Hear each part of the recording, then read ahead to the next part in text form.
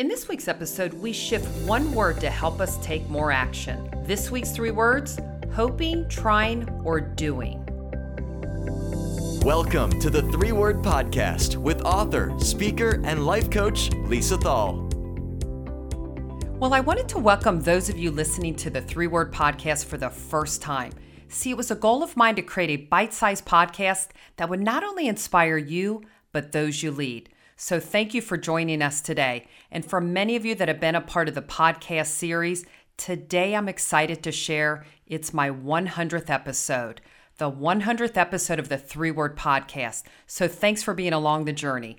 Well, let's get into the 3 words we were going to talk about this week. And I'm sure you've personally used these throughout your career, or maybe you're starting to hear them from those you coach. Listen to these 3 words. I am hoping. Or maybe somebody said, I'm trying. Well, I was in a one-on-one coaching session last week, and we were reviewing his pending business. And what my goal is in each coaching session is really to focus on a handful of accounts that we could brainstorm or collaborate on to helping move the business forward, or at least discover what might be keeping them from saying yes to the solution program that was presented. So I went on to ask him about a particular account he'd presented a solution to. And then I asked him, what's your confidence in converting this account? And he replied, well, I'm hoping that they say yes in at least a day or 2. And then I slowly replied and said, hope is not a strategy, right? Well, we went on to kind of laugh. And then he said, well, I don't mean hope. What I meant is I'm trying to get them to say yes. And then I paused for a moment. And then I went on to say, you've got to shift the word from hope or trying to doing. I mean by this, what will you do? What action do you need to take? Because hope and trying just isn't a great strategy. So here's what I know. Most of us listening want to control our own destiny. But here's an interesting fact. When you think about sales, 80% of sales requires at least 5 follow-up calls after that first meeting. I mean, think about that. Also, think about this. 44% of sales reps give up after 1 follow-up. Of course, not my 3-word podcasters, because you're going to follow up at least 3 times, right?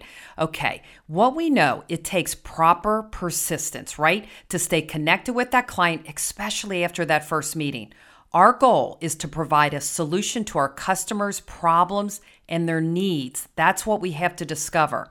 But think about this. Only 13% of customers believe we even understand their needs. So remember, it's always about filling their needs and their problems, not ours. So what can you do today to start standing out and not have that 5-call follow-up, right? Here it is. Tell a better story.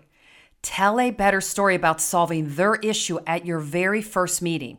See, storytelling to me is one of the most powerful techniques you have to communicate and motivate that buyer to working with you. See, using stories to support your program will further connect you with that prospect and then also significantly increase your ability to close that deal. So maybe give examples of how your product or service has helped other companies. That would be really great. Also, share a case study of a current success of a client you're working with. That'll also support why they should be working with you. But here's a clue. If you're presenting to an analytical decision maker, share more data to support your recommendations. For example, if you're calling on the ABC company, explain to that data-driven decision maker that you implemented 100 form fills on their website in 10 days, which resulted in 20 clients. Be real specific on that case study. And then after all that, follow up with a statement that might be like this. Is this the type of growth you would like to experience? Or you could say maybe, this is a great conversation we're having, and it sounds like we have a perfect fit. So let's get started. See, I believe the best sales presentation is not a presentation. It's a great conversation, a conversation that converts a prospect to a customer. See, we have to figure out how to create a genuine connection with our prospect or client and also engage through storytelling so you ultimately solve their problem or at least provide a solution they're not currently getting from their current vendor. Because remember this, people love stories. They remember a great story. So what do you do if you don't get a yes at that first meeting? Here's what you do. You have to get a commitment for a follow-up call. It's one of the most important ways to set yourself apart and scheduling a successful follow-up call. So ask for a better time, a date, anything you can do before you leave, or else you're going to get ghosted, and we don't want to get ghosted. So create that next action step into doing something. So what else can you be doing? Here's an idea. Call midweek. See, the best time to make follow-up calls is midweek. The most effective time to book appointments or plan to call and follow up is Wednesdays and Thursdays, not Mondays and Fridays. Mondays and Fridays are typically the worst days to call. And why is that? Because people are getting started in their week or they're finishing the work week. Okay, what else can you do? You've got to call at the beginning or the end of the day. What time of day you call is essential. See, you want to call at the right time, the best time when they're available, and more importantly, when they're receptive to speaking with you. And the beginning and end of the day is the best. See, people tend to have more time when they're getting their day started or when they're kind of winding their day down, right? Do not call at lunchtime. That's not a good time. Middays are the worst time to call. But here's what I do with the middays and lunchtime. Take a current client to lunch. Build that relationship, build that rapport. That's what you can do at lunchtime. Okay, what else could you be doing? You have to make multiple calls. As I shared earlier, it takes at least 5 calls to get that prospect to take action with you. And most people, remember, give up after 1.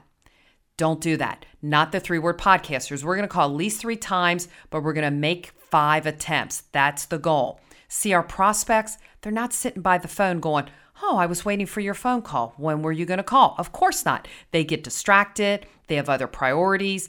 These things are more important than maybe talking with us at that time. Plus, they're probably talking to other vendors, and we don't want that, right? Our job is to show them that we are worth their time. We're going to add more value, and we're going to solve more problems. Something else we need to do is just make sure that we really listen to their needs and provide a better solution to helping them solve their biggest challenge. Share our solution with not only confidence, but enthusiasm, because that will matter. And more importantly, we'll follow up. If it takes 5 calls, we're going to do it because we will not give up. So here's more to not hoping or trying, but it's all about doing. So keep on doing it, right? Well, if you think someone could benefit from this episode, I invite you to share it, rate it, or subscribe for free at iTunes or Spotify so you don't miss out on the next 3-word podcast. Find more episodes and get the book at 3wordmeetings.com.